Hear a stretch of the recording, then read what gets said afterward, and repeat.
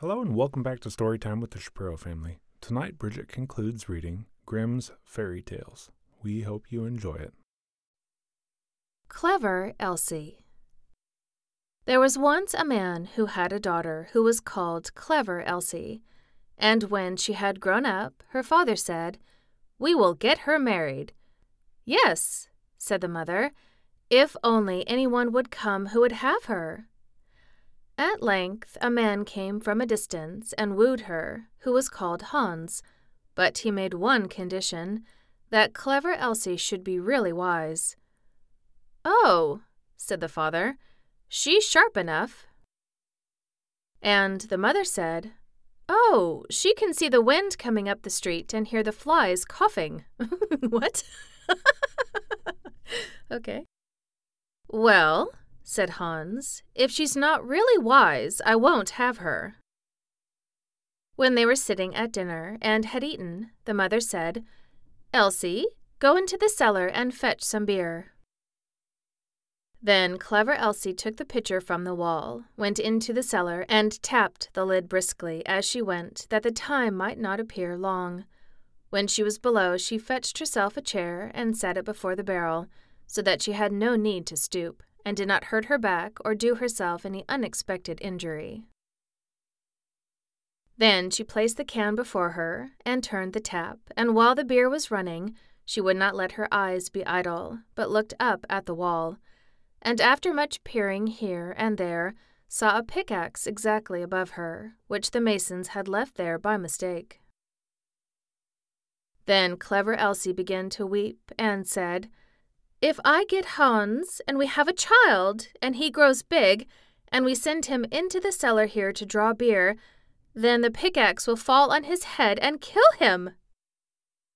Then she sat and wept and screamed with all the strength of her body over the misfortune which lay before her. Those upstairs waited for the drink, but Clever Elsie still did not come. Then the woman said to the servant, "Just go down into the cellar and see where Elsie is." The maid went and found her sitting in front of the barrel, screaming loudly. "Elsie, why do you weep?" asked the maid. "Ah," she answered, "have I not reason to weep? If I get Hans, and we have a child, and he grows big, and has to draw beer here, the pickaxe may fall on his head and kill him." Then said the maid, "What a clever Elsie we have!" and sat down beside her and began loudly to weep over the misfortune. After a while, as the maid did not come back, and those upstairs were thirsty for the beer, the man said to the boy, "Just go down into the cellar and see where Elsie and the girl are." The boy went down, and there sat Clever Elsie and the girl both weeping together. Then he asked, "Why are you weeping?" "Ah," said Elsie, "have I not reason to weep? If I get Hans, and we have a child, and he grows big, and has to draw beer here, the pickaxe will fall on his head and kill him." Then said the boy, "What a clever Elsie we have!" and sat down by her and likewise began to howl loudly. Upstairs they waited for the boy, but as he did not return, the man said to the woman, "Just go down into the cellar and see where Elsie is." The woman went down and found all three in the midst of their lamentations and inquired what was the cause. Then Elsie told her also that her future child was to be killed by the pickaxe when it grew big and had to draw beer, and the pickaxe fell down. Then said the mother likewise, "What a clever Elsie we have!" and sat down and wept with them. The man upstairs waited a short time, but as his wife did not come back and his thirst grew ever greater, he said, "I must go into the cellar myself and see where Elsie is." But when he got into the cellar, and they were all sitting together crying, and he heard the reason, and that Elsie's child was the cause, and that Elsie might perhaps bring one into the world some day, and that it might be killed by the pickaxe, if it should happen to be sitting beneath it, drawing beer just at the very time when it fell, he cried, "Oh, what a clever Elsie!" and sat down and likewise wept with them. The bridegroom stayed upstairs alone for a long time. Then, as no one came back, he thought, "They must be waiting for me below.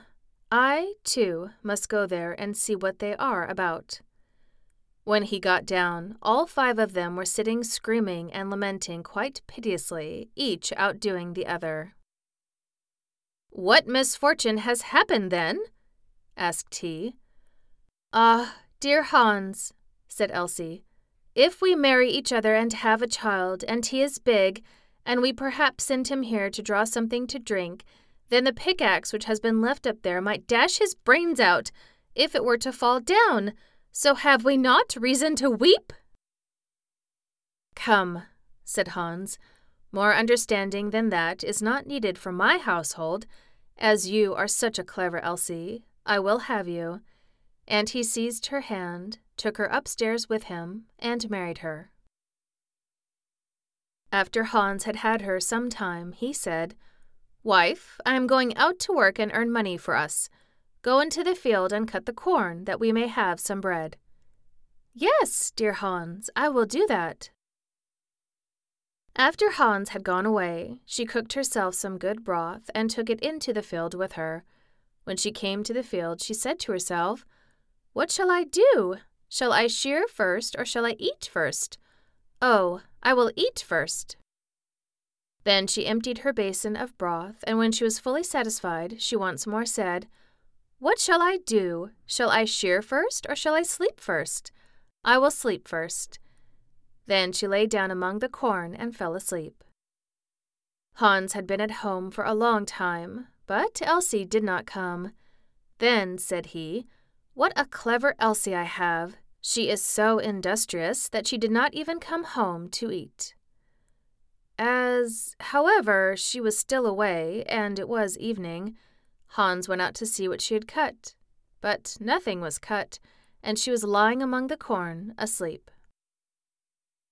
Then Hans hastened home and brought a fowler's net with little bells and hung it round about her, and she still went on, sleeping. Then he ran home, shut the house door, and sat down in his chair and worked. At length, when it was quite dark, clever Elsie awoke, and when she got up, there was a jingling all around her, and the bells rang at each step which she took. Then she was frightened and became uncertain whether she was really clever Elsie or not, and said, "Is it I, or is it not I?" But she knew not what answer to make to this, and stood for a time in doubt. At length she thought, "I will go home and ask if it be I, or if it not be I. They will be sure to know." She ran to the door of her own house, but it was shut. Then she knocked at the window and cried, "Hans, is Elsie within?" "Yes," answered Hans, "she is within." Hereupon she was terrified and said, "Ah, heavens! Then it is not I," and went to another door. But when the people heard the jingling of the bells, they would not open it, and she could get in nowhere. Then she ran out of the village, and no one has seen her since. And with that, we wrap up our Grimm's fairy tales. I hate to end on such a strange tale, but they were all pretty strange, weren't they? If you enjoy this podcast, please rate, review, tell your friends, subscribe, and join us next episode for something new and different. Good night.